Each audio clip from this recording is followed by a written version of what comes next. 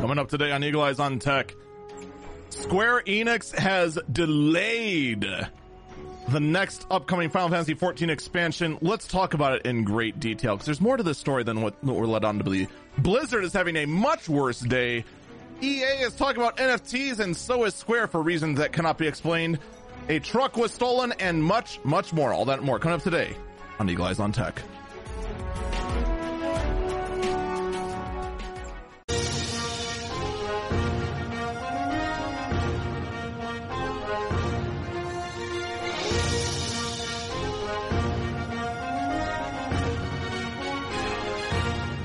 Good morning, good afternoon, good evening, North, this is Eagle Eyes on Tech. I'm Eagle Falcon. We have a lot to talk about today. We have some very, very big, interesting news. Intel becoming the top dog. It happened. They're on top. But for how long? We'll get to that in a bit. But first, I want to talk about the crown for the longest modern day outage. And it actually being an outage as opposed to just being shut down saying we done LOL from a major platform has been stolen from Facebook and has been taken by everyone's second favorite excuse to keep the youngsters busy. Roblox suffered a 3-day outage. I actually had no idea it was this bad. But basically, I knew there was an outage because it was trending on Twitter for like a day. 3 days, though. Your entire service on multiple platforms is down for 3 days. And the thing is that Roblox is not a small platform. Like, its popularity is up there with Minecraft's. Not up there, but it's up there. For it to be down for that long is devastating. Absolutely devastating for a platform like that. Now, in all fairness, I don't know the game like at all. I don't know if there's like an offline mode so that those who are pure utter addicts of Roblox could at least get their fill with like an offline mode like I know you can with Minecraft. I don't know if Roblox is more akin to an MMO where if the service is down, that's it, you can't play it. Or if it's like, yeah, it does have an offline mode, but nobody does that because it's vastly inferior. Much like Minecraft. I admit, I don't know. But the fact that, you know, one of the big dogs in online services is down for 72 hours. That's impressive. It's impressive in like a bad sort of way, but it's impressive nonetheless. So hopefully, I don't think they've actually said what the cause of the outage was.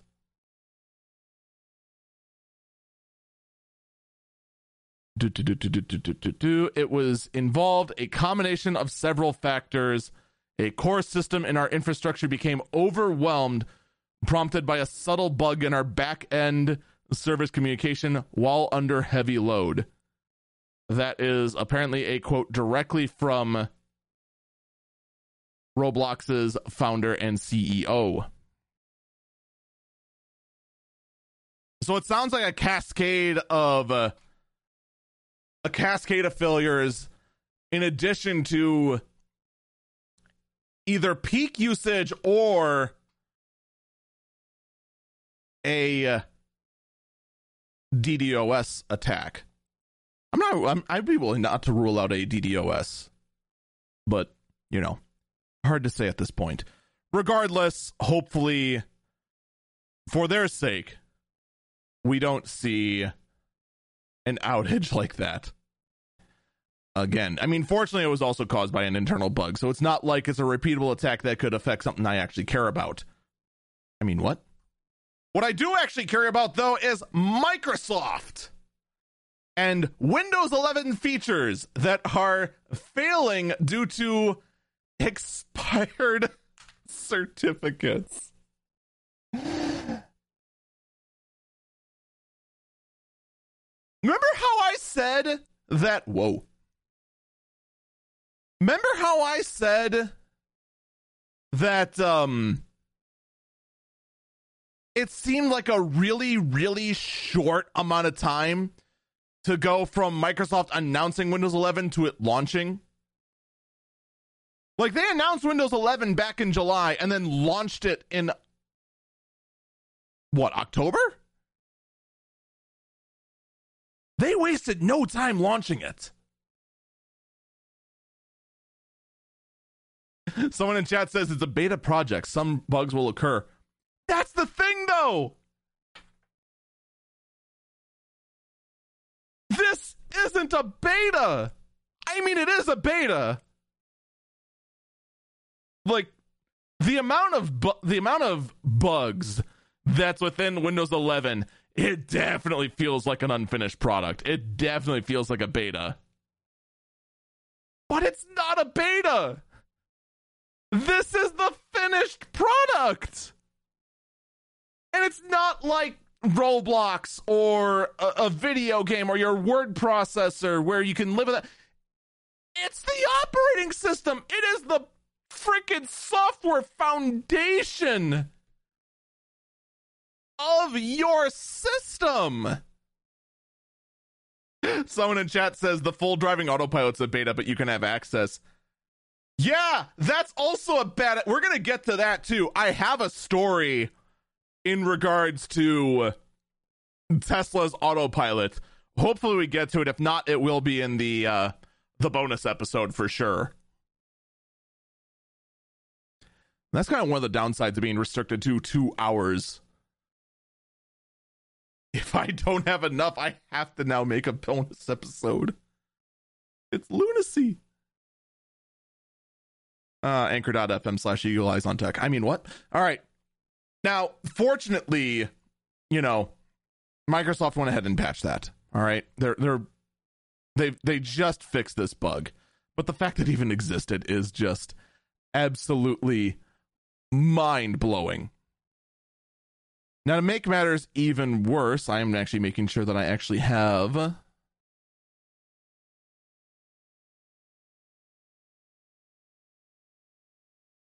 could have swore I had another Microsoft story here, and now it's gone.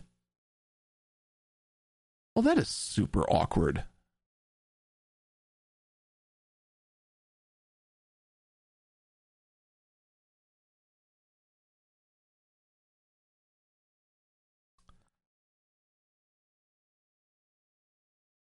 Yeah, it's apparently gone.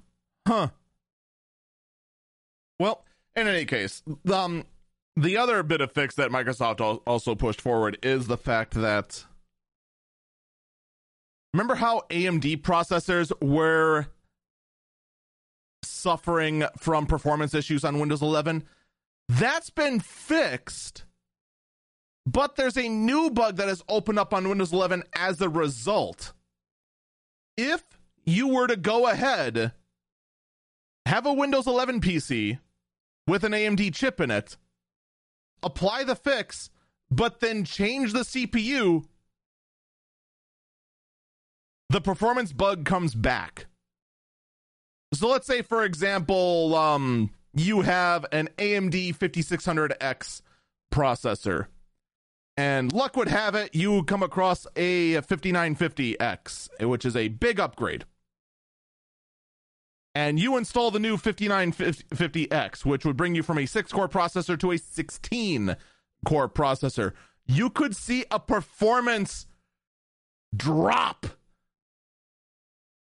instead of a performance increase.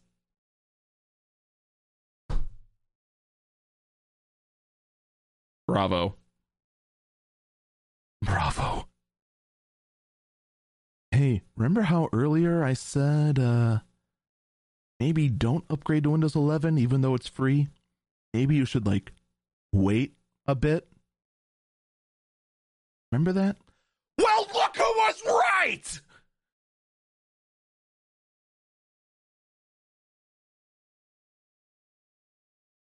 And of course you might think, like, what's the big deal? When am I ever going to change my CPU? It's still not an excuse for this bug. Like, why? Why is this a bug? And of course we got the one guy who's either a Mac fanboy or just trying to troll, saying it's okay. Mac got this. Oh, you think Mac got this, huh? Cause Mac ain't out of the woods yet. I got another one. Mac fixes a bug that could cause Mac OS Monterey, which, by the way, Apple, just go back to calling your operating systems either cats or numbers. Like, calling your operating systems locations is not helping anything. Even El Capitan was a terrible operating system name, but I digress. But Apple has just fixed a bug that could cause Macs with a T2 security chip, which, by the way, basically all the T2 security chip does is secure some passwords. In addition to, if anyone changes hardware inside your Mac, it bricks the entire Mac because, you know, right to repair is not a right. It's nothing, according to Apple. But I digress. But this bug could have caused Macs to just stop functioning if it had one of these chips in it. Bravo! Bravo, Apple! You did it! You cracked the code! You figured out how to make us get another Mac!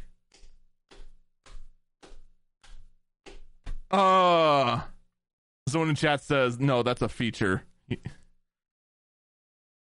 It is. It's the automatic resetting your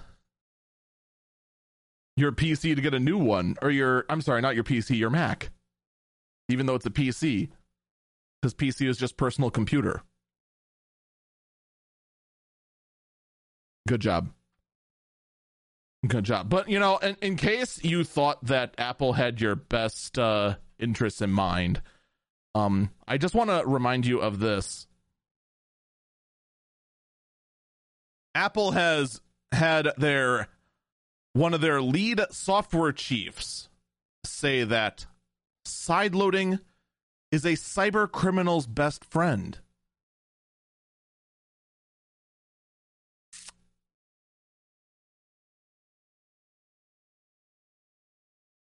Yeah, you want to go ahead and install software with any other means other than our approved store? Well, you're just helping the bad guys. You want to go in and install that game from a flash drive that your friend handed you because they're working on something? Well, you're part of the problem. You want to go ahead and install Steam and go ahead and install games that way instead of using the approved Apple App Store? Well, you're sideloading, and now you're part of the problem.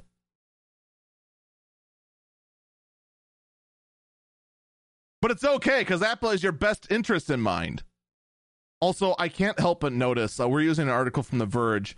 The screenshot they're using here with the Chief, they actually have a really cool look with all of these LED kind of light boxes behind them. I don't know how many people notice this, but those light boxes they're using, those are 200-gallon chemical drums that they just put an LED lantern in.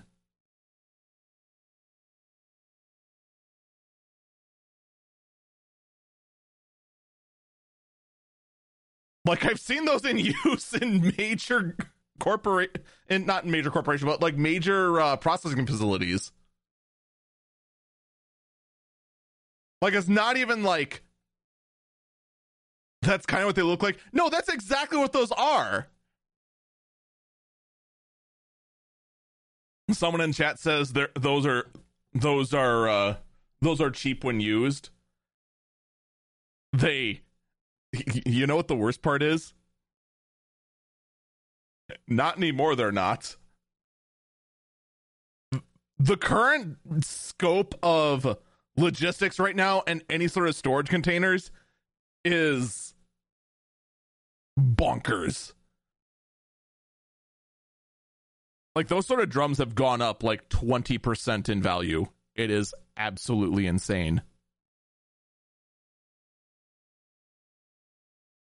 And the fact that they're using I want to say, like, just based on the look of this, there's probably got to be at least 50 of these drums up there to make this kind of border, which I'm not gonna lie, actually is a cool effect. The fact that they're using like 50 of these when they could actually be out there, like, going ahead and shipping, you know, cleaners that industrial laundry complexes desperately need right now, does kind of sadden me. But that's also because I'm actually in that field. Granted, our place is small enough we don't use barrels that big. However, a good thing that's going on in the world of cybersecurity, the Biden administration has passed a bug fix mandate that aims to prevent the next major cybersecurity attack, TM. By saying that federal agencies have 6 months to patch cybersecurity threats found between 2017 and 2020. Okay, that's all well and good. May I raise a counterpoint?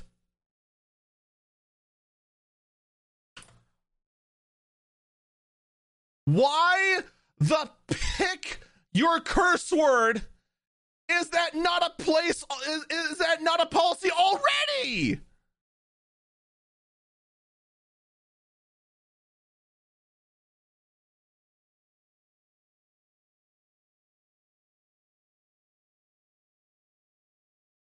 Like, what the heck?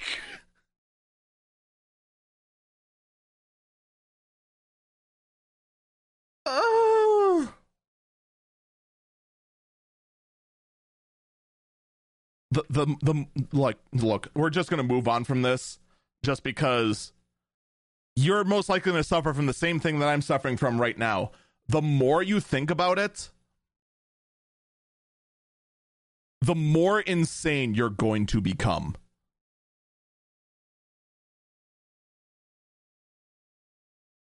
Like, it's just it's just anyway. Facebook recognition firm Clearview AI is currently in the process of appealing an Australian order that says that Facebook can no longer, or I'm sorry, not Facebook, that Clearview AI can no longer collect images of Australians. I'm sorry, I gave Facebook I gave Facebook flack for something they're not responsible with, because I saw the words FAC. I apologize. Facebook is not behind it this time. It's just a reflex. Can you blame me though if you see FAC and the stories about collecting images of blank? Be honest, you'd think Facebook as well. No, this is in regards to Clearview AI. They are fighting back against the Australian government in the order to stop collecting images of Australians. Facial recognition software, there is a big pushback against it right now. I am actually kind of surprised that took us roughly, 3 years? 4 years? For there to be finally some real pushback against facial recognition. It's actually kind of impressive that first off, there's pushback at all. But that the speed of privacy advocates took 4 years to realize, wait a minute. Storing facial imaging is weird. Weird. But by the way, that Freudian slip in regards to giving Facebook flack, yeah, no, they're still not out of the woods. Facebook is saying that they are going to delete facial recognition data on more than 1 billion of their users.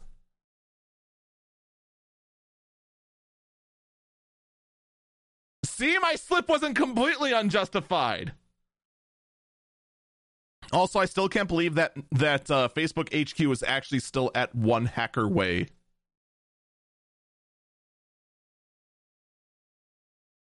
So Facebook is going to go ahead and delete their facial data. Quick, raise a hand. Who believes them?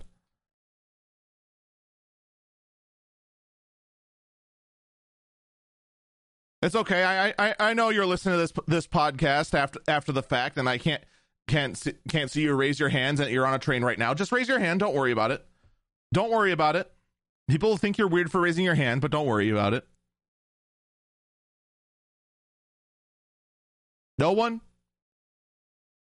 It's okay. Don't be shy. Don't be shy. You can raise your hand if you believe that Facebook will delete it. Not a soul, huh? Good. That means your brain works. Because, of course, what's one of the big benefits of being part of an umbrella company? Someone in chat's already on it. Oh, no, I'm sorry. No, they're not on it yet. I thought they were for a moment. What's one of the benefits of being under an umbrella company? You can now legally say that, yes, Facebook is going to delete that recognition data. But our parent company, Meta, they ain't doing squat. Yes, Facebook is going to back away from the facial recognition space because their parent company, Meta, won't.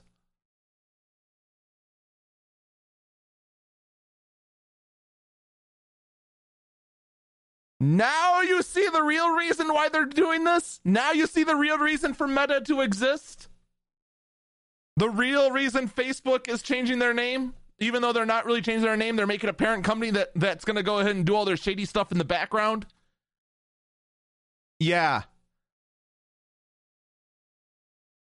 I really do hope that our senile senators and congressmen and women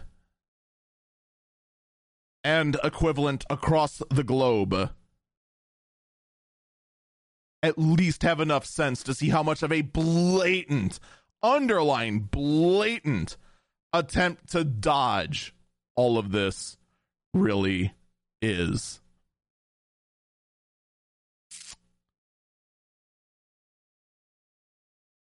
Whee!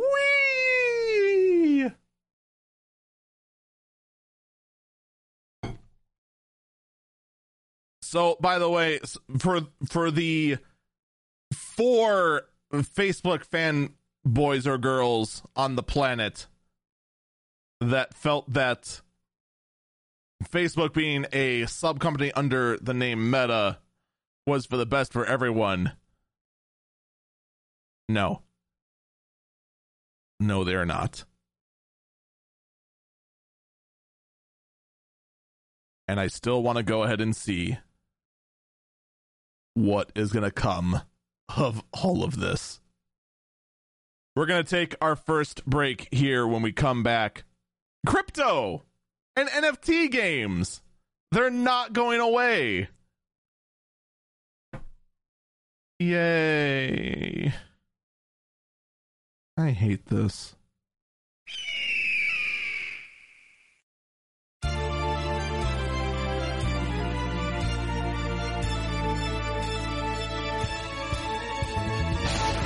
Welcome back, Eagle Eyes on Tech. I'm Eagle Falcon. Oh, crypto. More and more cryptocurrency just seems to be the new hotness for anything involving scams. Like this new one from Engadget. Crypto scammers stole 500,000 US dollars from wallets using targeted Google ads. Basically, they launched a phishing ad campaign using Google ads instead of email.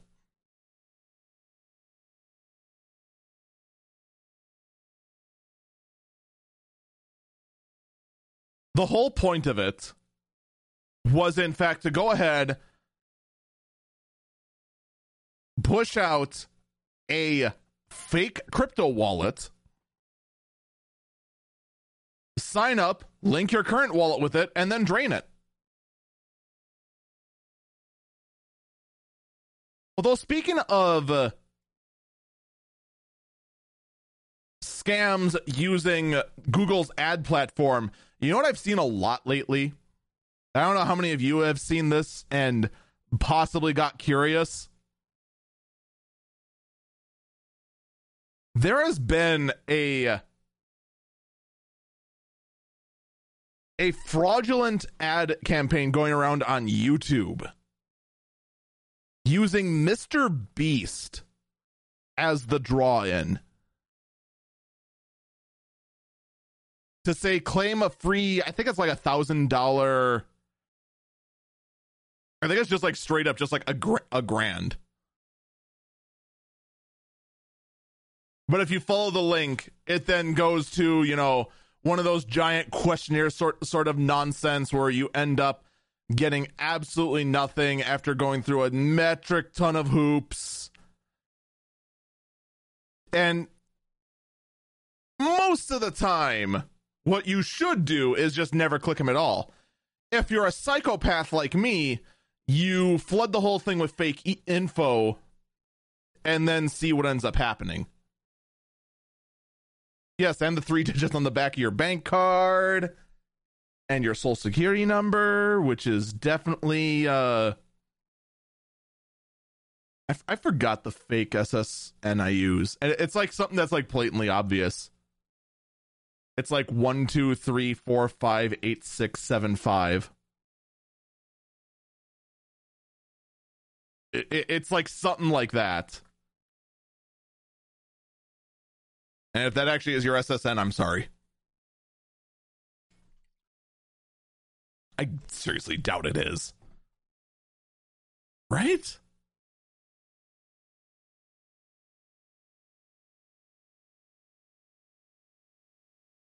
But I digress here a little bit.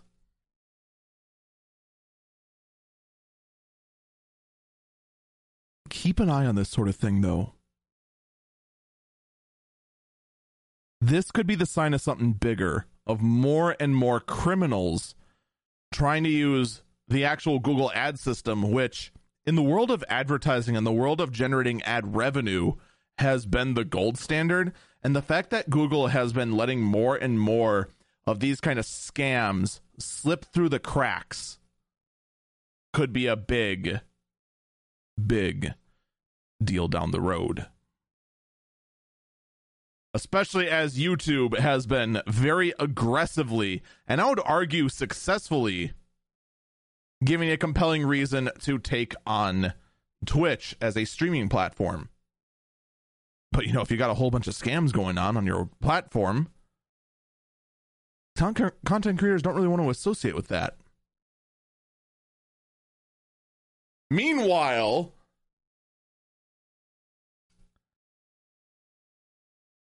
this one blows me away. I actually can't remember if we talked about this or not. the Squid Game cryptocurrency. This was a fascinating little one. So these guys went ahead and talked about. Someone in chat says I only did on the early bird briefing. Perfect. So basically what these guys did is that they set up a cryptocurrency and called it Squid Tokens. All right. Brand new cryptocurrency. Cryptocurrency is the new hotness. It's now based on the new hot Netflix sensation, which is basically just Battle Royale Danganronpa. That's basically the whole show.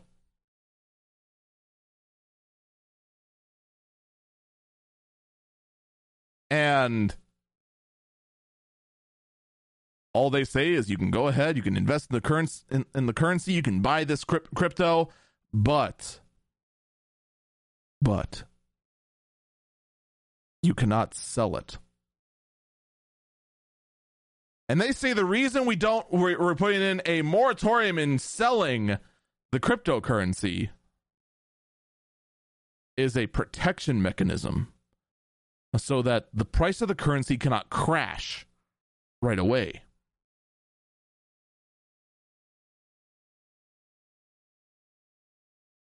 Now, does that sound reasonable or does that sound suspicious? That's the first thing you need to ask yourself.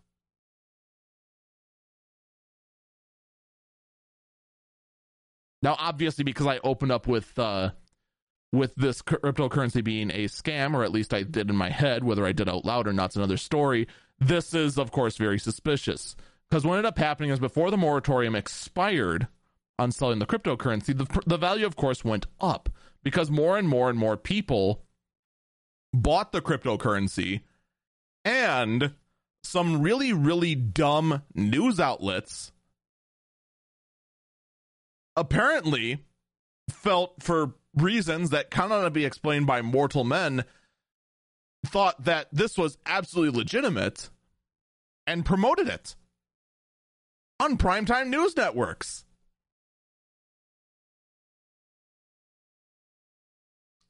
Yeah. The BBC, CNBC, Forbes, Fortune, and Business Insider all ran with the story.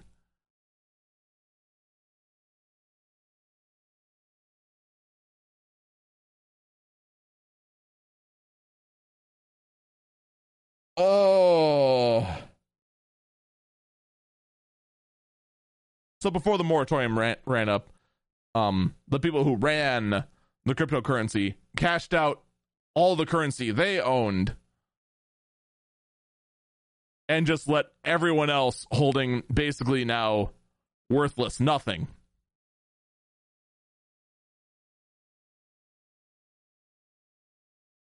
They made out with, and I'm not even exaggerating when I say this,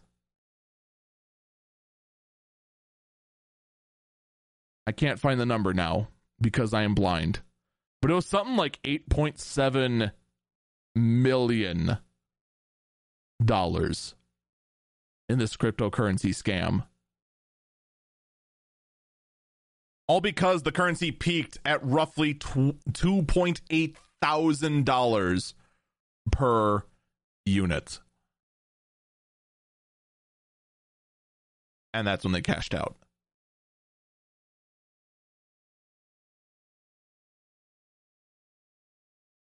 Someone in chat says it sounds like a pyramid scheme ploy. Gee, that might be because it was! Except here's the thing. A pyramid scheme ploy, you go ahead and have some of the people start trying to spread it. The beauty of this one, from a scammer's point of view, is they didn't have to pay anyone for the hype.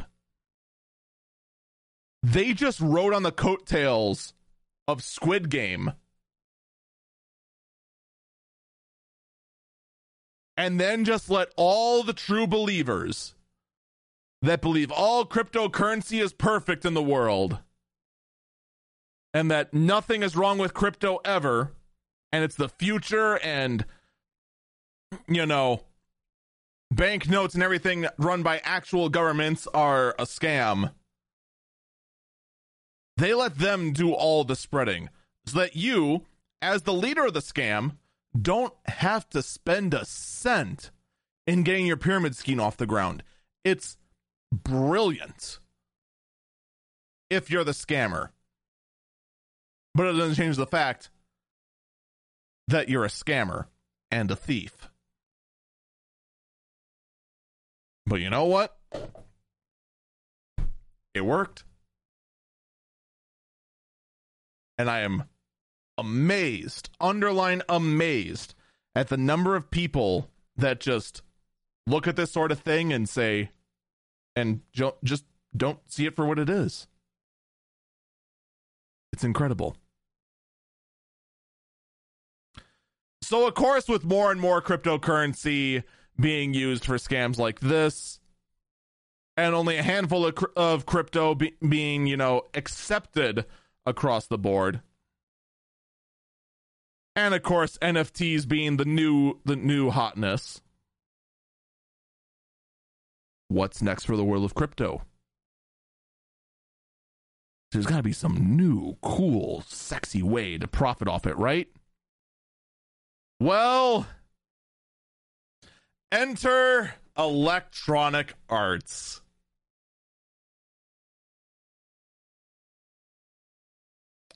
Because EA believes that NFT and blockchain games are the future.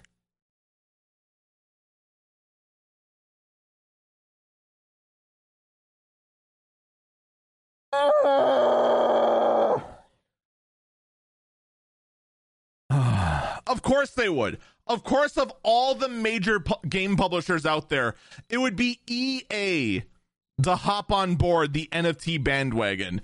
So the whole concept that EA is thinking is that, you know, it'd be great to just go ahead and, along with the game, have collectibles tied into an NFT and have those be, you know, trade around as collectibles. Collectibles that, of course, constantly consume resources to just solely exist. I remind you. But then, of course, EA starts thinking bigger. Because the beauty of an NFT being traded around using NFT's own systems is the fact that they can take a cut every time it changes hands.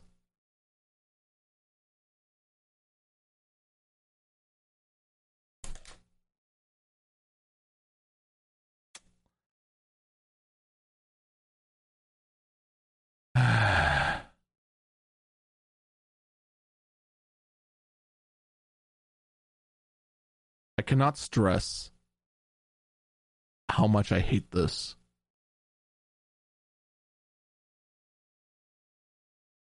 I mean, in all fairness, though, this doesn't change my opinion of EA.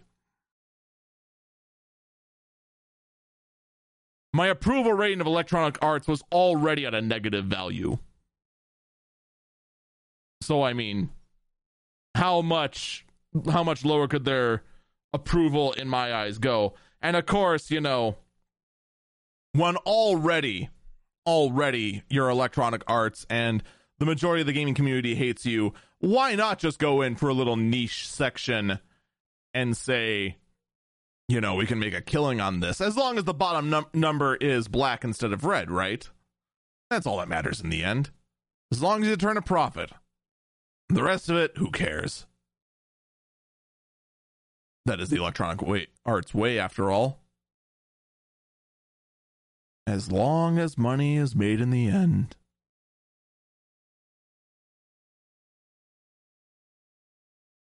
Now, this gets worse, though.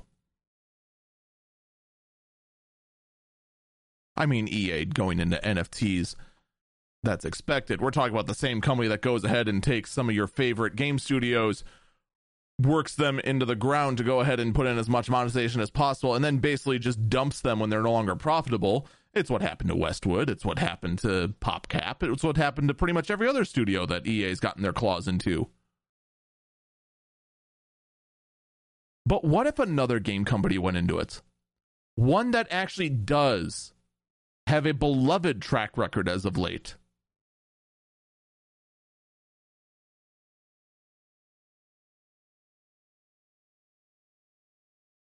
Final Fantasy creator Square Enix is getting serious about NFTs and crypto games.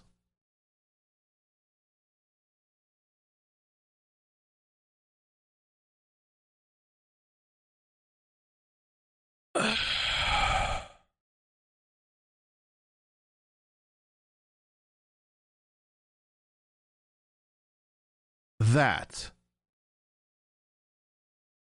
hurts. That really does hurt. To see a brand like Square Enix, one that recently has had a good track of good PR, but they have gone and started to sell in various mobile games NFT-based trading cards that are using the Ethereum blockchain. And their first test run of it, they all sold out.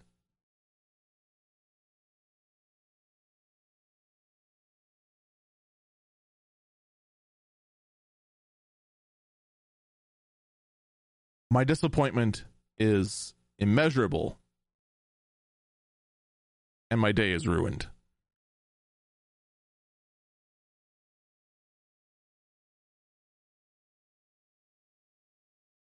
I'll just be blunt about it. I hate it. I hate everything about this. And I see the allure. Because there's a whole bunch of true believing idiots out there that the moment they see the letters NFT, they're going to hop on board. It's easy money. Heck, plenty of artists out there make some half-baked collection of art and then selling them for $20,000-$30,000 that they spent and spent a whole 2 hours on making each. Or just worked and quickly made a character generator and made every single option and sold them all as a NFT set and sold each unit of it for $1,000 each.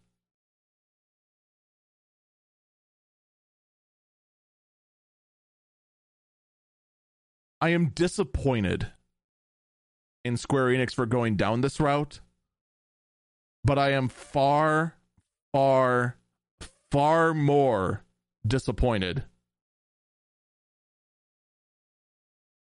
in people that buy into this. Not just for the fact that they're buying a digital good that will forever, just by its sheer existence, and because it has to be powered by the blockchain, forever consume electricity and resources just to exist, but in return produce nothing of value. At least in the case of the light I left on in the kitchen, it at least produces a little bit of value in the fact that I can look into the hallway and see.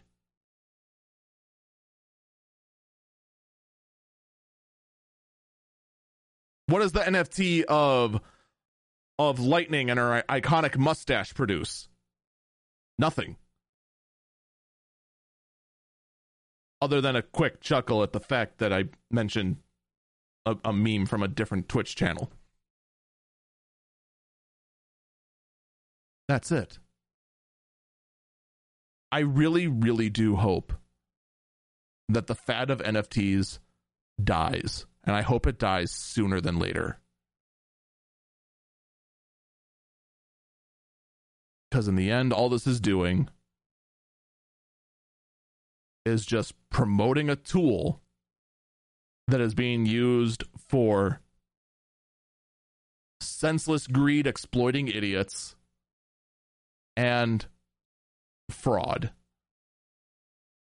Because I keep saying it time and time and time again, and no one wants to believe me on this, even though I have demonstrated this time and time and time again. It is shockingly easy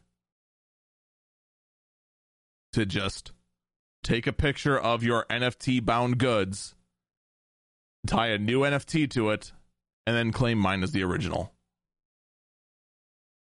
Because the entire platform for NFTs is open source.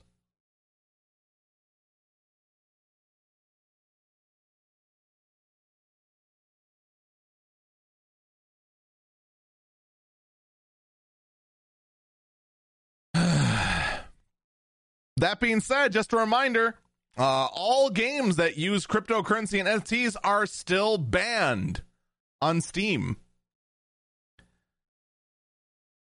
Because, of course, there is also the massive legal questions of having games use blockchain technology and selling digital goods with real money value on platforms like that. And it's not going to be this year, and it might not even be next year, but eventually, the question's going to come up as to, are NFTs being used as a tax dodge or money laundering? It's going to happen. It's going to happen sooner than you think, but not soon enough, unfortunately. Should we talk about Blizzard for a moment, or should we save that? Nah, we got time. Let's talk about Blizzard. Blizzard! Whew, Blizzard did not have a good week. There is no other way to say it. Blizzard has delayed Diablo 4 and Overwatch 2 indefinitely.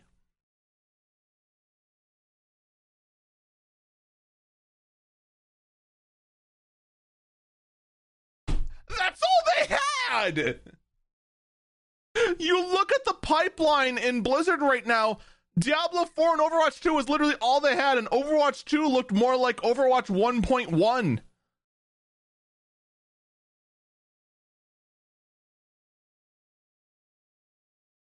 World of Warcraft is still hemorrhaging players as they can't figure out what the heck to do with themselves. Diablo 4 is now delayed indefinitely. Diablo Immortal is still coming out, but data mined leaks show that it's going to be it's basically going to you remember how every Blizzard fanboy was like, oh, don't worry, it's not going to be as bad as you think it is. It's just a mobile game. It'll just be like Diablo Immortal. It'll be fine. Yeah, no, it's going to be the same pay-to-win trash that every other mobile game ever has been.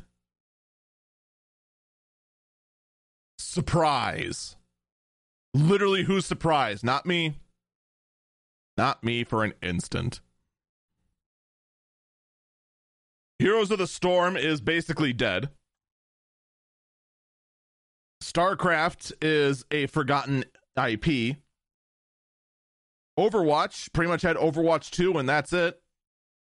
And that just leaves Diablo 4, which is now delayed indefinitely. Oh yeah, no, there was Hearthstone. Blizzard has Hearthstone.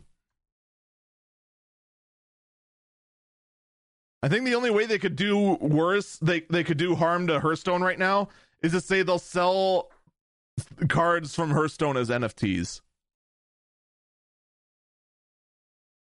Man, could you imagine?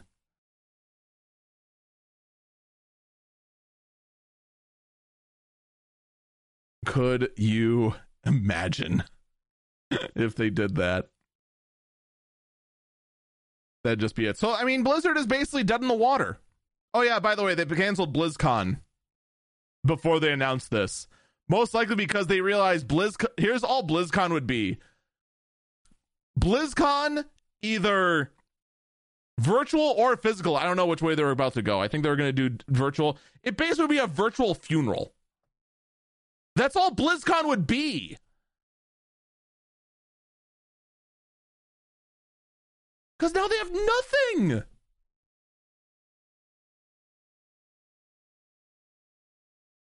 And you want to know what makes it even worse? There is still an Overwatch League going on. And the Overwatch League was going to go and use an early release version of Overwatch 2.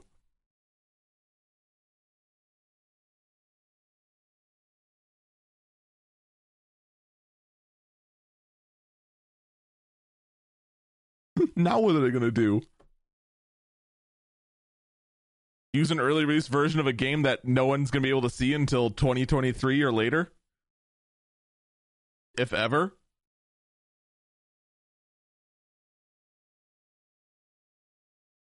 Do they try and build the esports league back up using only Overwatch 1? What do you do? Well, maybe we can turn to Blizzard leadership. After all, we have two new, fresh minds at the head of Blizzard. Surely they have a plan, right?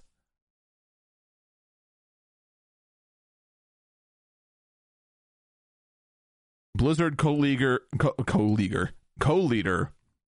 Jen Oneal leaves her leadership position for Women in Game Development nonprofit organization.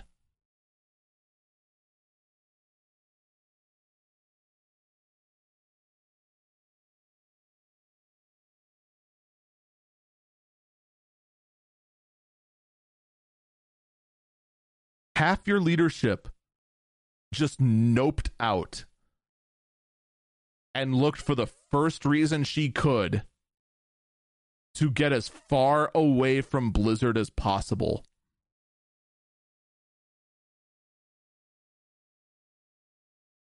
Three months in the big chair.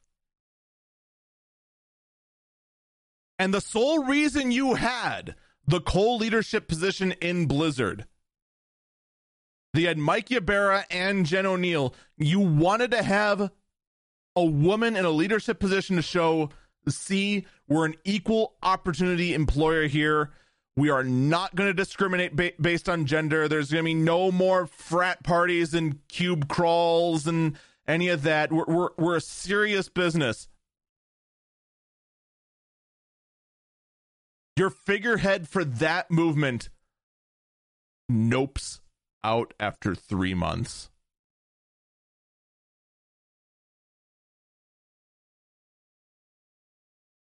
Everything else I said about Blizzard so far today, that's bad. That is nowhere near as devastating for Blizzard's integrity as your brand new female leadership bailing out. And of course, I mean, they try to save face. Look, she's just going over to a non-profit organization to try and go ahead and help promote Women's in Game International. It's such a great going, you know. It's fine. This is fine. She's going out to help the world. Her time at Blizzard was great for 3 months, and stepping down from that role to help everything out, using everything she learned for 3 months.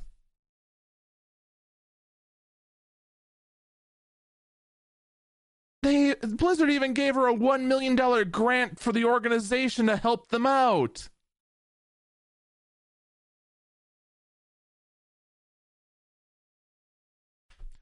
Okay, what really happened? That's what I really want to know.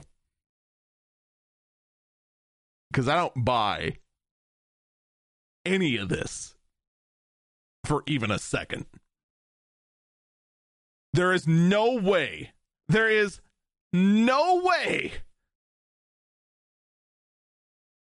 that someone agrees to take a leadership role, steps down 3 months later because everything is so fine now, despite the fact that same company also, by the way, just announced that their only hope for the future is delayed for a year, and decides, I'm going to go over to a nonprofit.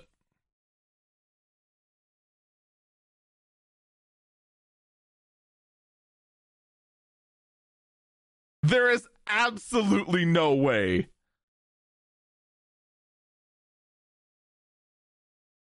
either A, they lied to her when it came to, and lied to the rest of the company for that fact, in regards to how bad the situation is, or something happened within those 3 months. It's just, you get what I'm saying here. There is absolutely no way she just looks at this and says, yeah, it's time to go to a nonprofit. This is fine.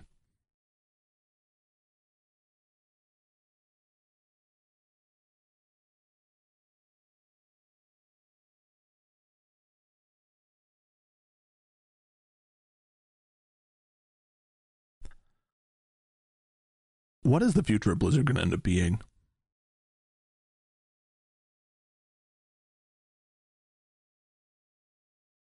I think this needs to be the real question people start asking right now.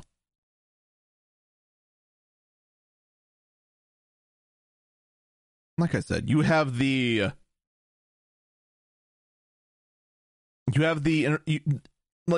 Blizzard has some great intellectual property, but they just can't seem to get anything done. Warcraft, their IP, which used to be the gold standard in fantasy storytelling in video gaming, can't seem to story their way out of a wet paper bag, and is massively behind on their own scheduling. The team currently in charge of that has no idea what they're doing.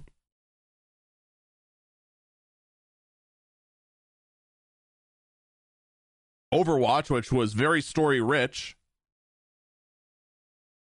somehow launched with no story mode at all. Tries to launch a sequel, which should have been its launch title in the first place, and is too busy jumping over itself to cleanse themselves. The producer of that IP is gone. The face, Jeff Kaplan, is gone. Hearthstone is basically just a meme of the Warcraft universe, but at least that's going strong. Diablo has its lead title that it needs desperately delayed. And the only thing that is going to launch is the meme of, do you guys not have phones? Of which the real loser in that is the guy who was forced out there by his superiors on stage to ask, don't you guys have phones? Because that is now all that guy is going to forever be known for. That and working at Blizzard, which is now a absolute sinking lost ship.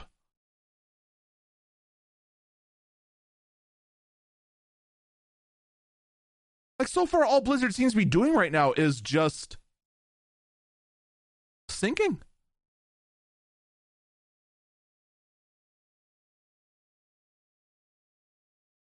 Your only two moneymakers with Blizzard right now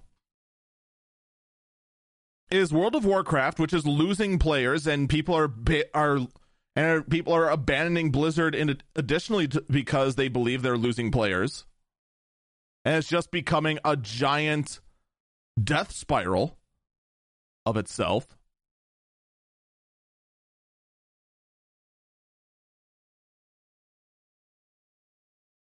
Hearthstone, which is going to piggyback off World of Warcraft. You're going to eventually lose your income there. Overwatch is still big money thanks to its league. But that's, going to dry up as soon as, you see the sequel everyone was kind of hyped for being indefinitely delayed.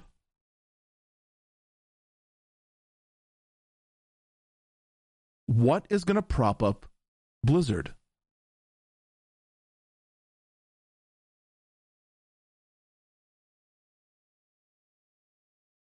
Someone in chat says King. The thing is that King isn't going to prop up Blizzard. King is going to prop up Ubisoft. But here's where I'm getting with that. Ubisoft owns a number of other studios.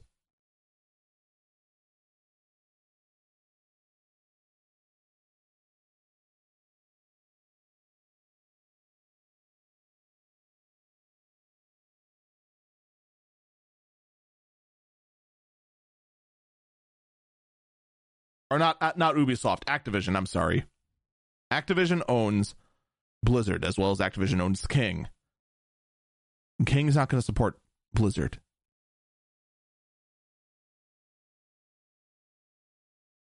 I think what remains of Blizzard and their structure is going to vanish.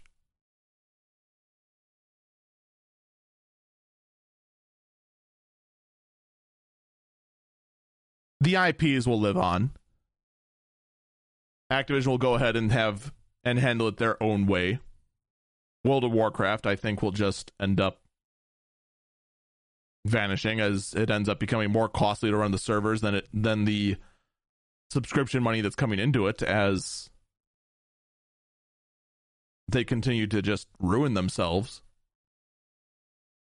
But things are looking worse and worse and worse for Blizzard. And it would not surprise me at all if we're talking, 2 years from now, and there's not going to be an Activision Blizzard. There's just going to be an Activision.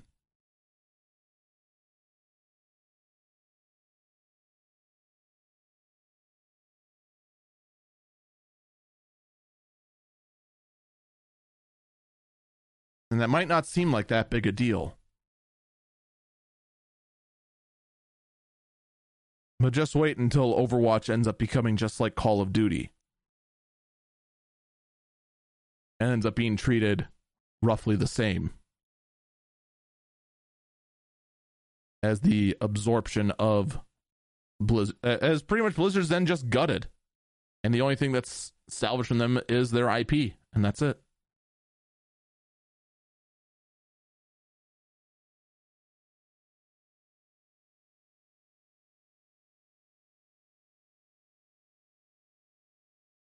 And that's probably going to be the saddest thing, to be perfectly honest.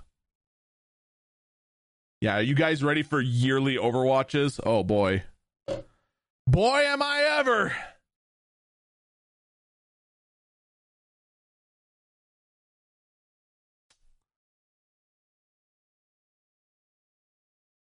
I want to give better news.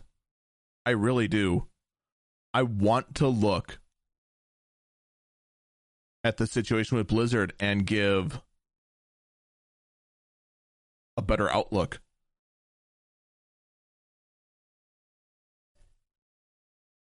But the fact that half your leadership has ran away, and that it was the most important half. I mean, let's be honest.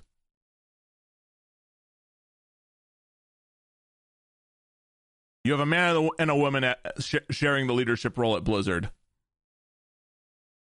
as a sign that equality is key here at Blizzard.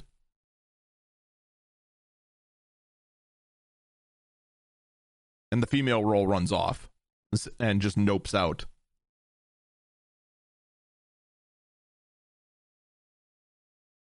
It cannot be understated how important that is. We've gone a little long in this segment, but it was necessary. We're going to take a break here. When we come back, Intel. Let's talk about Intel.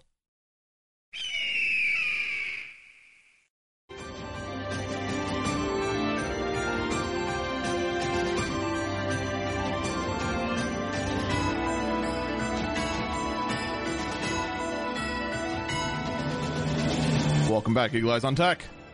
I'm Eagle Falcon. Bit of an update on a past story.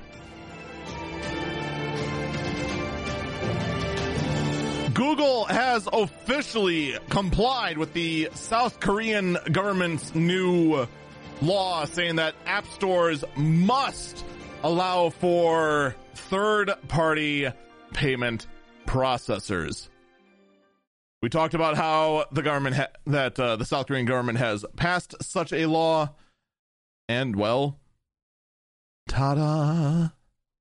Google is now complying with it because they basically have no other choice. I mean, it's either that or just don't have Android phones in, South Korea, lol.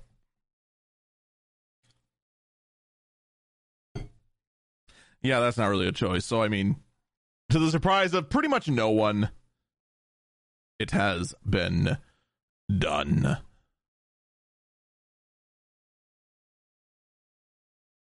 Meanwhile, in some other oddball news, Case Labs is back. For those who don't know what Case Labs is, in the world of PC building, there has always been... There's pretty much just been your garden variety cases, usually by like Cooler Master. NZXT used to be kind of a weird builder in that if you wanted a case that looked really, really different, you'd go with an NZXT case. I actually used to have an NZXT case way, way back with an Athlon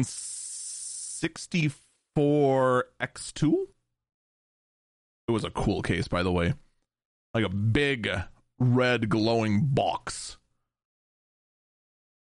In hindsight, like if I had that case today and used it, I would definitely go about it differently.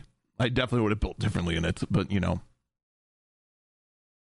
comparing what I would do nowadays with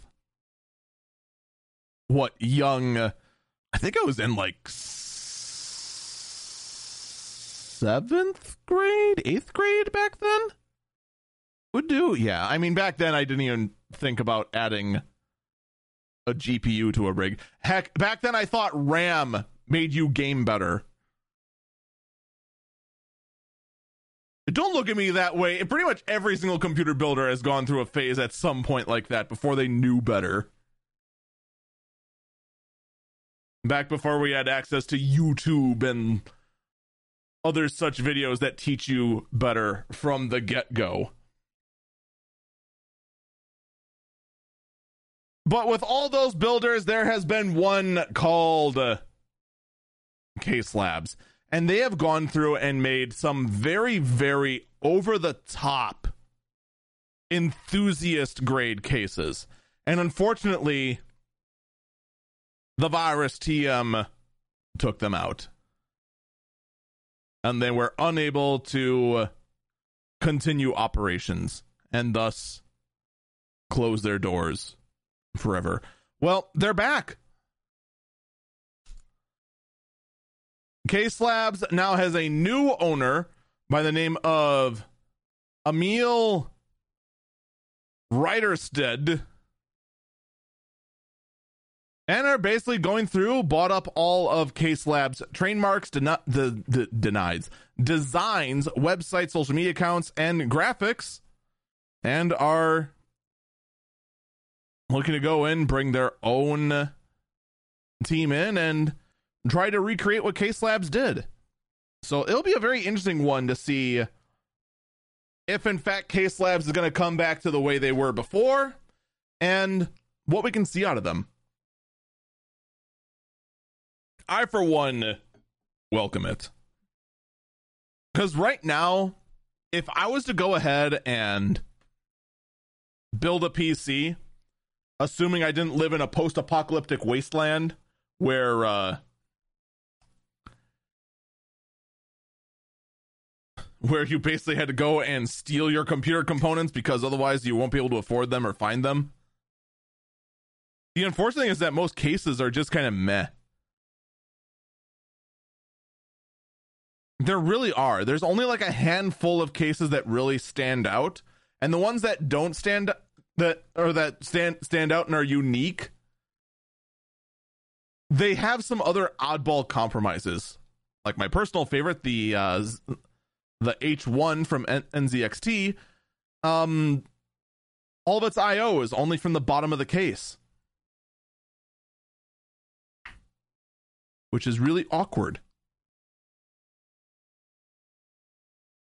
So here is to see what Case Labs comes up with.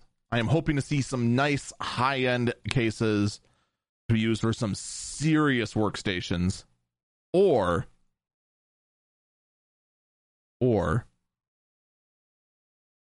some unique small form factor cases where you can get a whole lot of power into something the size of a PS5. I, for one, welcome that. Preferably without the crazy pop collars. All right, let's talk about Intel. Intel this week has launched its new 12th generation processors. Alder Lake is here, and it brings Big Little to the desktop without having to get a Mac. And how good is it? How good is the performance of Alder Lake?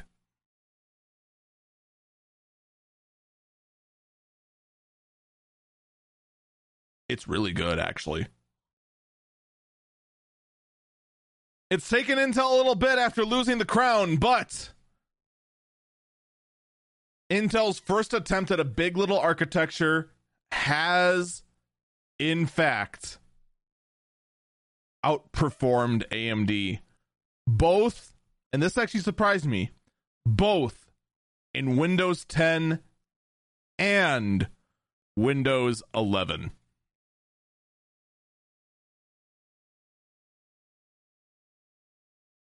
So what the heck am I talking about? So first, let's talk about what a Big Little is. A Big Little architecture means that there are two sets of CPU cores. There are a number of high power, high performance cores, and a number of high efficiency cores. In Intel's case, the efficiency cores are, just that they're power sipping efficiency core. They're low power, efficiency cores. They are exactly what I know. I'm doing a terrible job of explaining it. Just bear with me. But their whole point is to sip power, but perform basically tasks that would be considered idle. But then when you need high performance, it then assigns those tasks to the high performance cores. And those high performance cores, in Intel's case, the big cores, are hyper-threaded cores, meaning that there's two pipelines into each CPU core.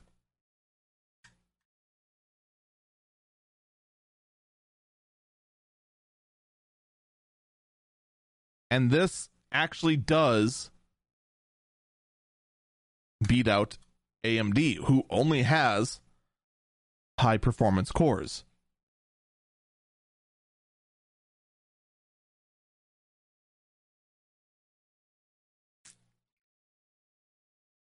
Now, why did I say that it matters that it's Windows 11 and Windows 10? Windows 11, we talked about this a little bit last week. Windows 11 has a special kind of scheduler that is fine-tuned for Big Little architectures, basically.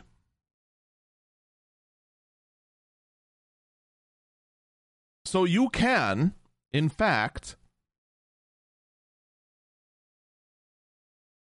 on Windows 11, more properly assign what is considered an efficiency task and what is a performance task. On Windows 10, it has a harder time determining this. Now, here's the downside.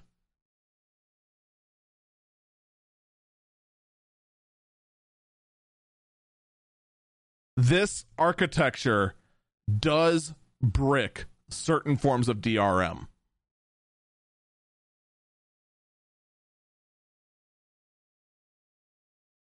All right, there's that for starters. Second, now actually back to the BRM issue. Intel is working with game developers to go ahead and patch the current DRM that Alder Lake bricks. So in time, this should be a non-issue. In time. But right now it is an issue. The other thing is that these new Intel chips chug power. Despite the fact that it is a big little architecture and does have high efficiency cores, even in idle, as discovered by Jay's 2 cents, the Intel chip consumes roughly 30 to 40% more power than the AMD chip, even at idle, which is the one area that it should excel at. Here's another thing to consider. Intel, the new Alder Lake CPUs can either use DDR4 or DDR5 depending on your motherboard. DDR5 chips, although are the future, they are more expensive. So your cost to the platform is going to be a bit higher. In addition, it's using PCI Express Gen 5, which is stupid fast, but unnecessary right now. So even though, yes, technically Intel's 12th generation processors are the top dog, you know what my recommendation would be, assuming you have the money to get one?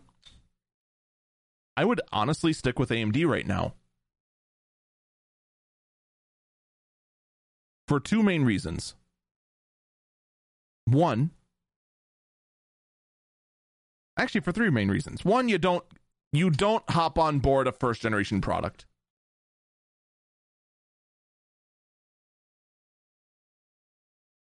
This first attempt at Intel doing Big Little shows a lot of promise, which means I expect their second attempt at Big Little next year to show massive improvement and massive power consumption savings.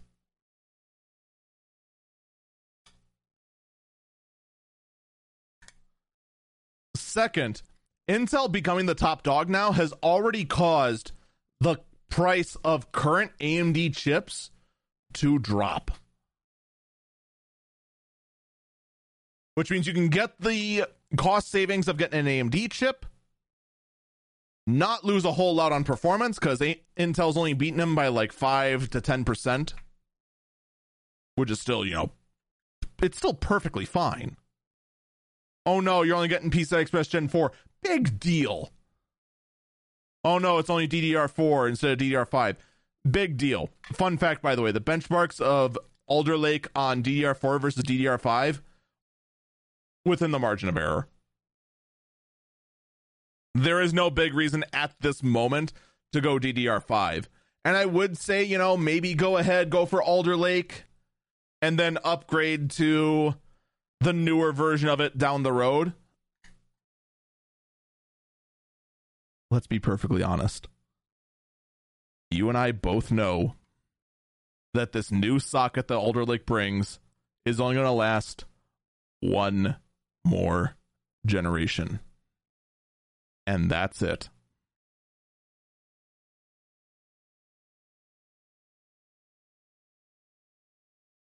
It's going to be 12th gen and 13th gen, then a new socket after that. At least with the AMD one, it's going to be good for this generation, next generation, and the generation, probably the next generation after that. So that is my personal opinion. And by the way, before you think that, before any Intel fanboys start going, oh, that's it, top dog, AMD's never going to catch up again. The current AMD chips are almost a year old. Next gen AMD is around the corner. You know that, right? Like, we're expecting them in 2 months. Think about that for a moment. And again, don't make it sound like I'm just kind of, saying, yeah, Intel's top dog, whatever. I am glad to see competition being truly back. Because AMD slugged Intel so hard in the face that Intel had no idea how to react. And Intel's been lost in the woods for 3-4 years now, trying to figure out what number's lower than 14 for way too long. So to see them come down to 10 nanometers like this and compete with a 7, almost 5 nanometer chip, bravo, Intel. Bravo. But you ain't out of the woods yet. And competition is actually truly back. And I, for one, am going to go prep some popcorn and enjoy the show. Because not only do we as consumers benefit from competition, but I've been talking about this quite a bit, how everyone is switching over to ARM. And if x86 hopes to survive, these two need to do everything in their power to realize it's not just themselves they have to beat. It's not just each other they have to beat. They have to beat Apple and AMD. Or not AMD, and ARM.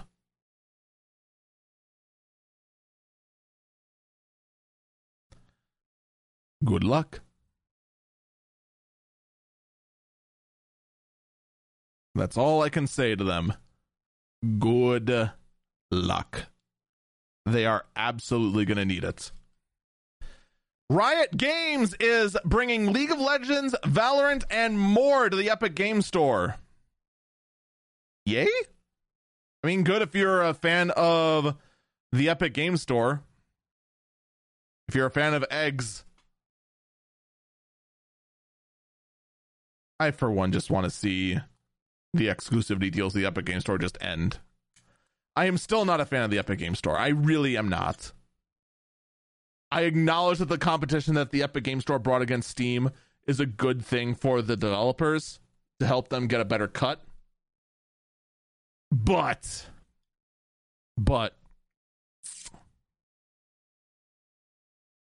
holy cow.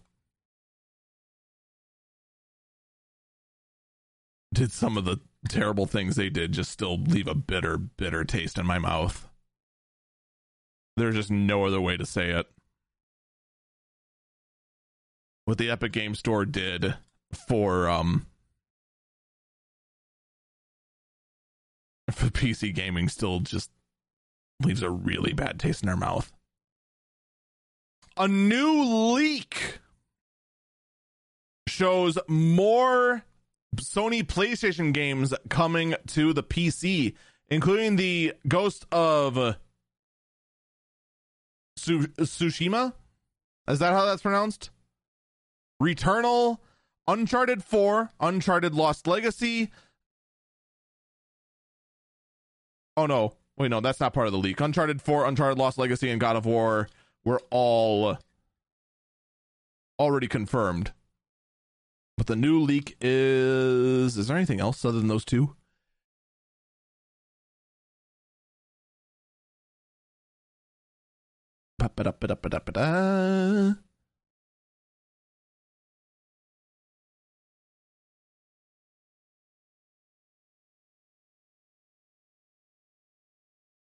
Demon Souls, Horizon Forbidden West, Sackboy.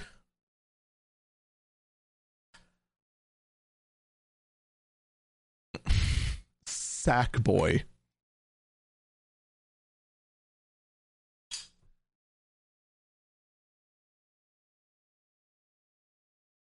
I hear the name Sackboy, and the only thing that comes to my mind is like the little beanbag character from Little Big Planet, but I know it's called Little Big Planet. Is Sackboy related to Little Big Planet? Sackboy.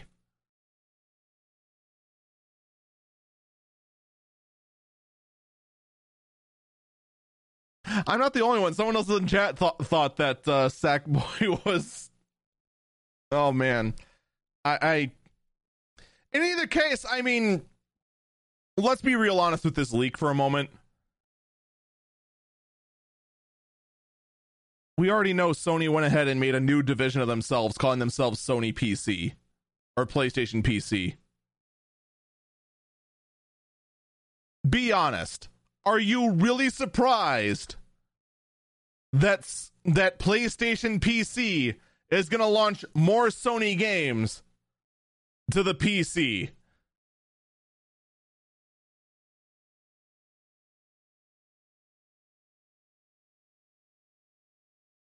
Someone in chat has given us a little copy paste of a summary. Sackboy: A Big Adventure is a 2020 platform game developed by Sumo Digital and published by Sony Interactive Entertainment for the PlayStation 4 and PlayStation 5. A spin-off of the Little Big Planet series, it follows Sackboy and features 3D platforming as opposed to 2.5D in previous entries. It actually... They really are going to call the mascot of Little Big Planet Sackboy.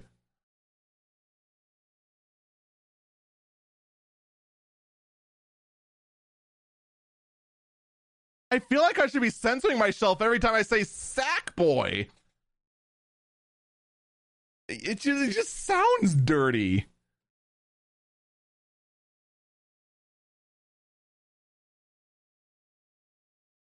Oh boy. Well, that's a thing I now know.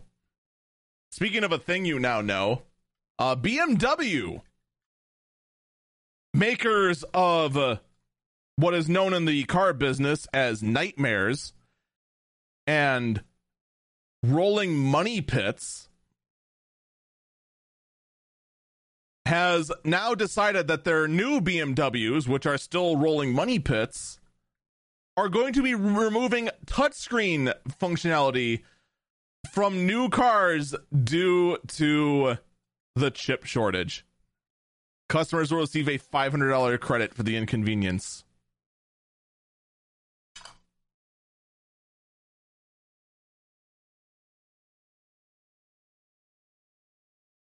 You know, a $500 credit for a feature missing seems fine.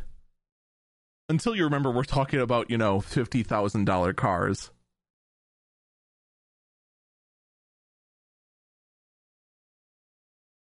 It's literally a 1% discount for it. Someone in chat says more like 80. I mean, that's also true.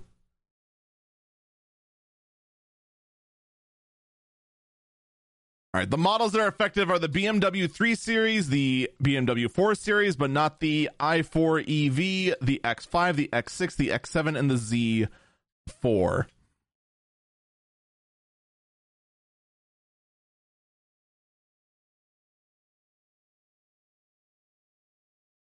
My friends, I welcome you to the post-apocalyptic hellscape that is 2021 and 2022. Isn't it fantastic? Isn't it just great? So great. It is just simply incredible. These are the things we have to do in order to get things. Missing what's considered basic features and basic functionality in your $80,000 car, or possibly lower, or possibly higher. I mean, honestly, I have a low opinion of BMWs just because I know 4 different BMW owners, and their cars are more often than not in the shop than they are actually in their own garage. Actually, in one case, the car is constantly in the person's own garage because that person is also a car mechanic.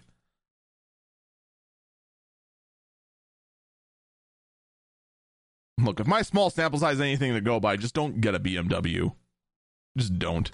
We're going to take our last break here. When we come back, I have quite a lot of just absolutely insane stories, including a Need for Speed style heist.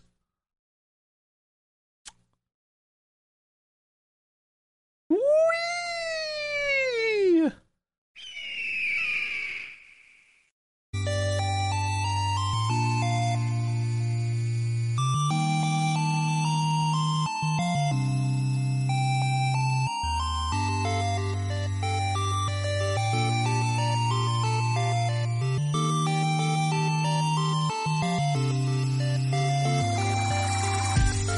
Welcome back, Eagle Eyes on Tech.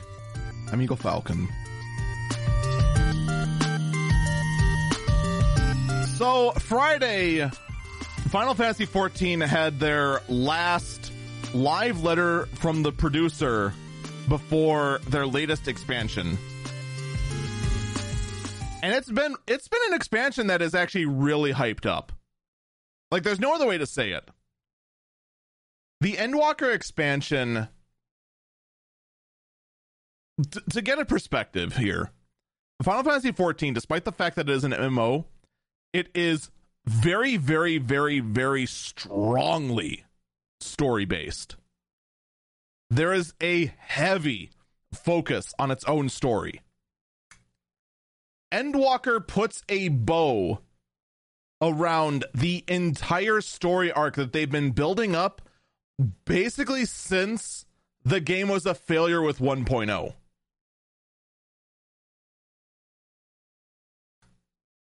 Like, it puts a final conclusion on what they've been building. All right? Everyone is excited for this. That's for the game. The live letter to the producer opens up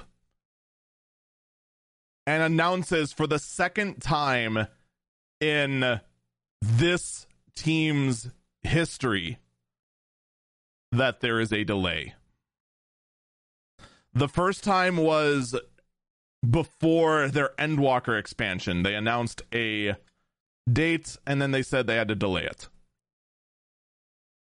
And in that case, you kind of get it. They were just coming off basically a developer miracle in A Realm Reborn, taking a broken, non-playable game and basically building the whole thing up from scrap in record time, and then coming out with an expansion for it afterwards. A delay for that, understandable. However, they announced this release date, months ago. I want to say back in June was when we had the release date for Endwalker. It might have been later. I actually can't remember exactly off the top of my head. 2 weeks before the release, of it. Endwalker is delayed until December 3rd. A 2-week delay for quality assurance. And you could just tell on Yoshida-san's face that he absolutely hated the fact that he had to announce it. You could tell.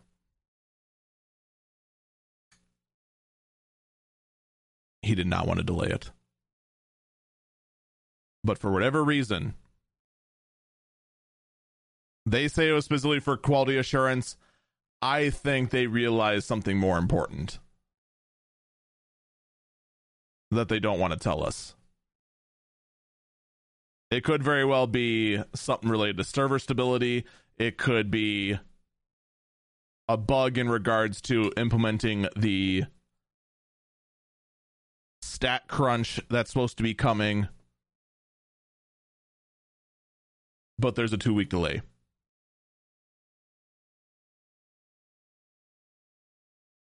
What are my thoughts about it?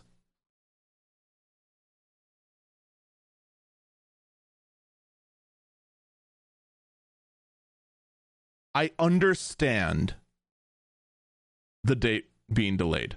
I actually said way early on, when we started seeing the flood of World of Warcraft players migrating over to Final Fantasy XIV, and that Final Fantasy XIV struggled to take the massive influx of players, I predicted there was going to be a delay.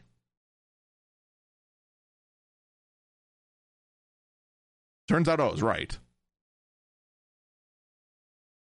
What surprises me, though, and what caught a lot of people off guard, is the fact that it was announced this close to the release.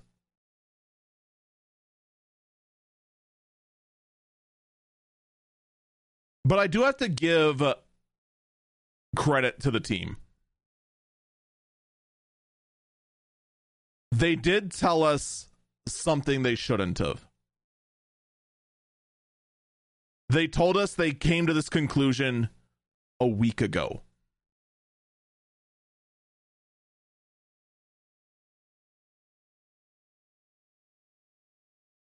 And they just decided, we're going to make a delay. We have a live letter, a talk to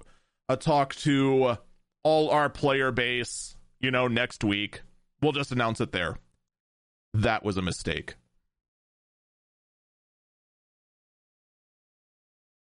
They should have posted on whatever they could, on their Lodestone network, on their Twitter, wherever they could, that there was going to be a delay. The very day they decided there was going to be one. On paper, 1 week to announce something like that doesn't seem like that big a deal. But think about this for a second. Let's pretend you're one of the people that went ahead and you scheduled time off specifically around the release of this game. You now have 50% less time to try and reschedule that now. There's a number of people that they scheduled time off for it, and there's nothing they can do now. Because they need to have that stuff in and approved a month beforehand. There's no way they're going to be able to do it now. And I'm not going to go into specifics as to why. It could be because their employer is a douche. It could be because, the certain kind of field you're in, they plan for this sort of stuff weeks upon weeks ahead of time to go ahead and have your whoever fill in for you, long ahead of time.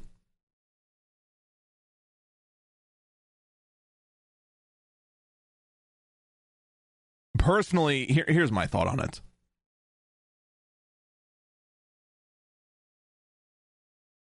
It's your life. It's your vacation time. You go ahead and decide to do with it however you choose.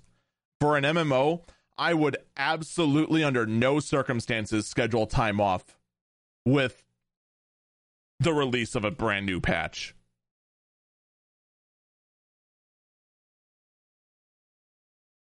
Because and it doesn't even matter who the team. It doesn't matter if it's the incredibly amazing talent that is the Square Enix Creative Business Unit 3 that's been in charge of Final Fantasy XIV for the last 8 years. It doesn't matter whether it's a floundering team that's in charge of World of Warcraft. The day after a patch, it's going to be a glitchy mess.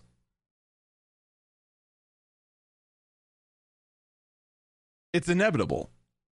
And in fact, in Final Fantasy XIV's case, with the very rare exception of the Shadowbringers launch, it has been an absolute nightmare.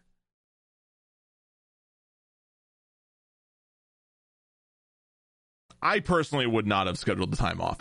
And of course now, with the position I'm in at work, I can't position the time off.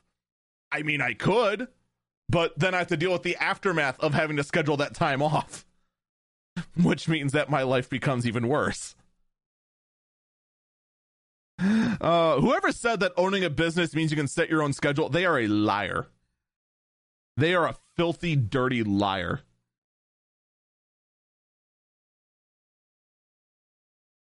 And I absolutely stand behind that.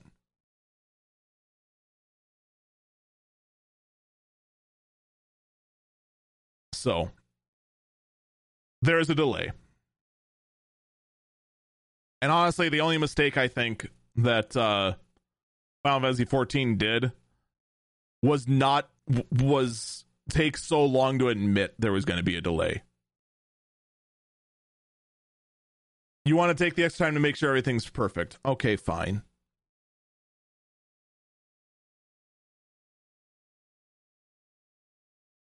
But you know what? Just talk to us sooner.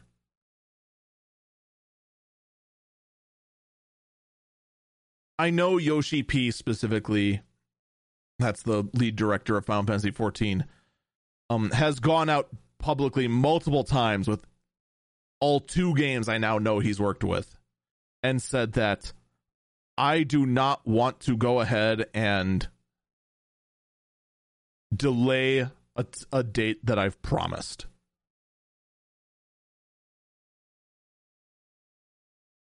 But here's the thing. And this applies to Creative Business Unit 3. It applies to Blizzard. It applies to a developer you hate.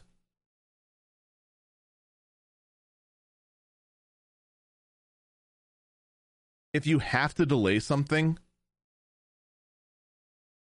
just tell us ahead of time. I guarantee you, if 2 months ago, Yoshi P came out and said, things are looking a little shaky. We might need an additional 2 or 3 weeks for quality assurance to make sure everything goes smooth with the Endwalker launch.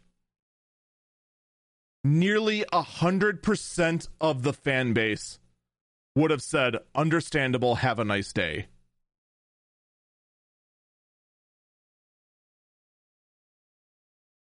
But by going ahead and waiting this long, waiting until the very last minute to finally push out this delay,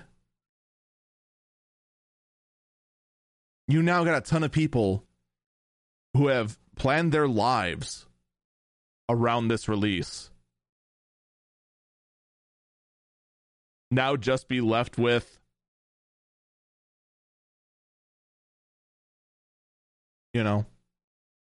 nothing. The one thing they were going to spend their vacation on, they can't. That's not there. And it's a shame. It is a shame.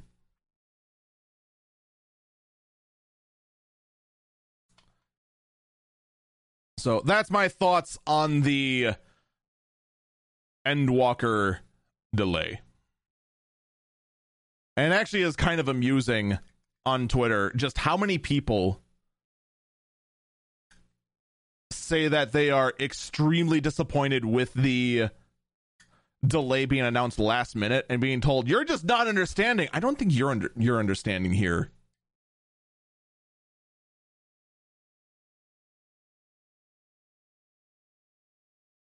It's not the delay that we're upset about. It's the fact that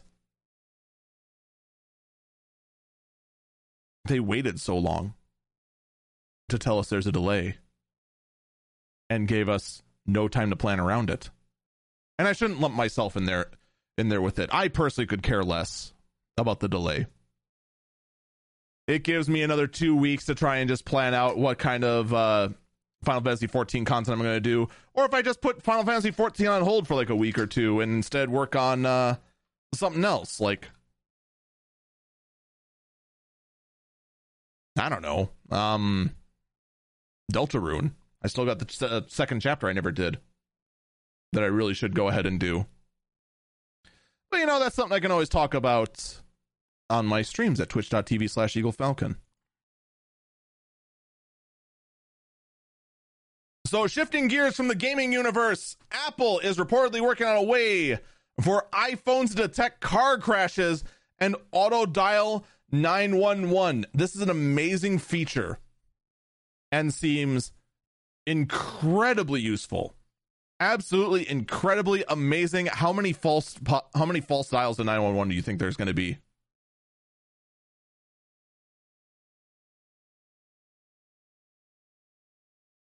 And here's the better question. What's it going to do then? It dials 911.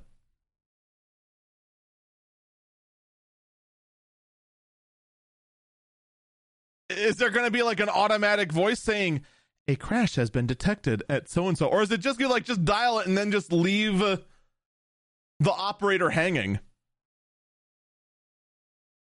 I know most people, when it comes to using their phone, they're not like me. They don't have a headset on pretty much all the time. There's the car's Bluetooth, but let's be honest for a second. Your car's Bluetooth is terrible. It is awful. Just straight up the worst. Completely and utterly, there's no other way around it. Alphabet is launching a new AI company to discover new drugs.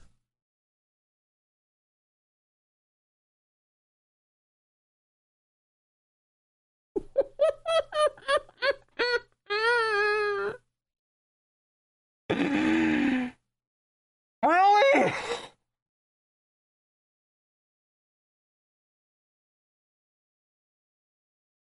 To discover new drugs.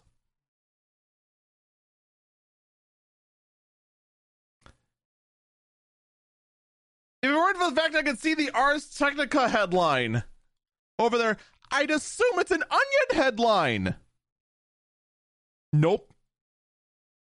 Not the Onion at all.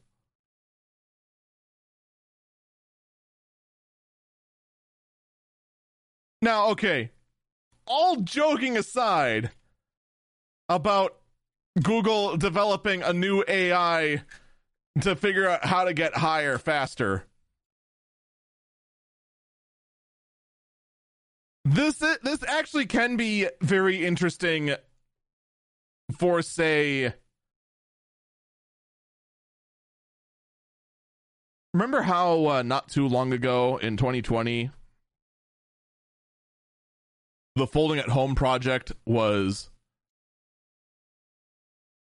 simulating protein folding to try and find a treatment against the virus TM.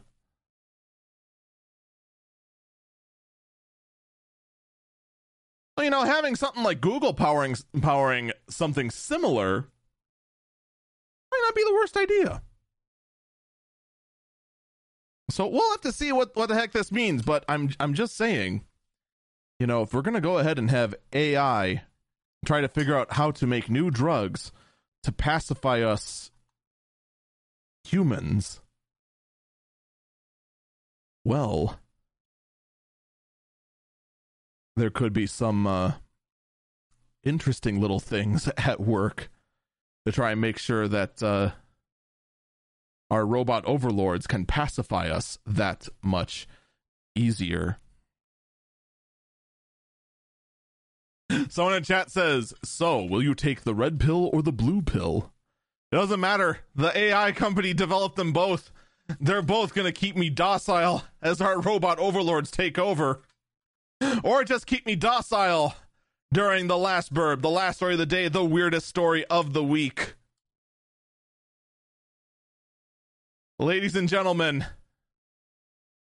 I give you the next movie script of a gang of hot rod drivers going ahead and commandeering a semi-truck filled with precious cargo on its way to a distribution center. It's going to be the biggest heist of the world. You want to know why? You want to know why it's going to be the biggest heist there is? You know what's in that cargo trailer? EVGA branded RTX 3000 series graphics cards on their way to the EVGA distribution center straight from the port in California. You can't make it up! You want a sign of just how much we have lost our minds thanks to this chip shortage?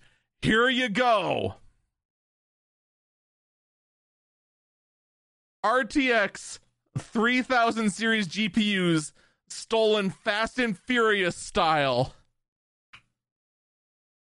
As an entire truckload of these GPUs go completely missing.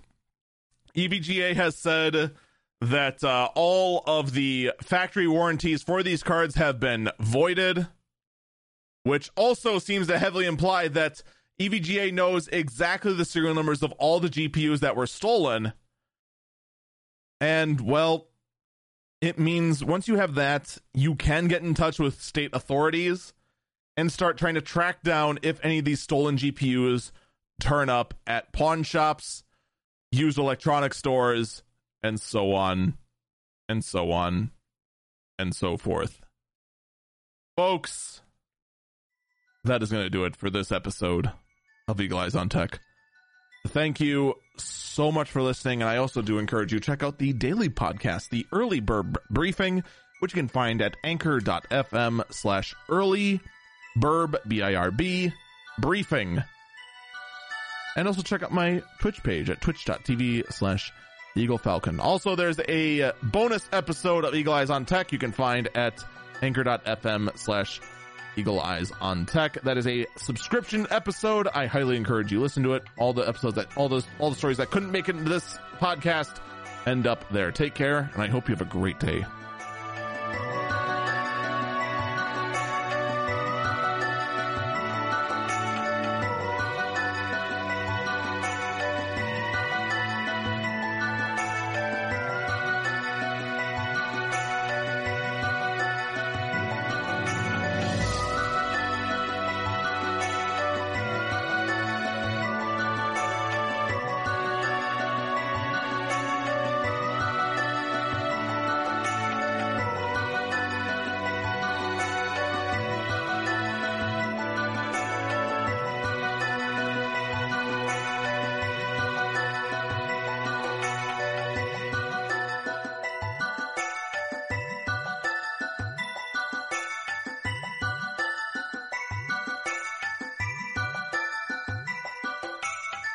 But here's the real question, though.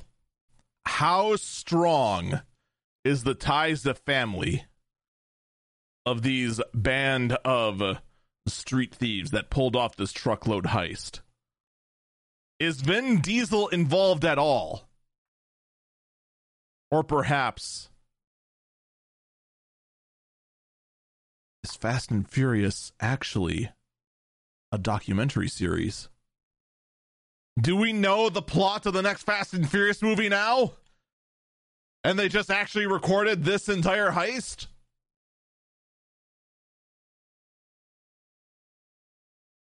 Which Fast and Furious movie would this even be, for that fact? Is it Fast and Furious 14? Fast and Furious 69? Fast and Furious 1337? The world may never know.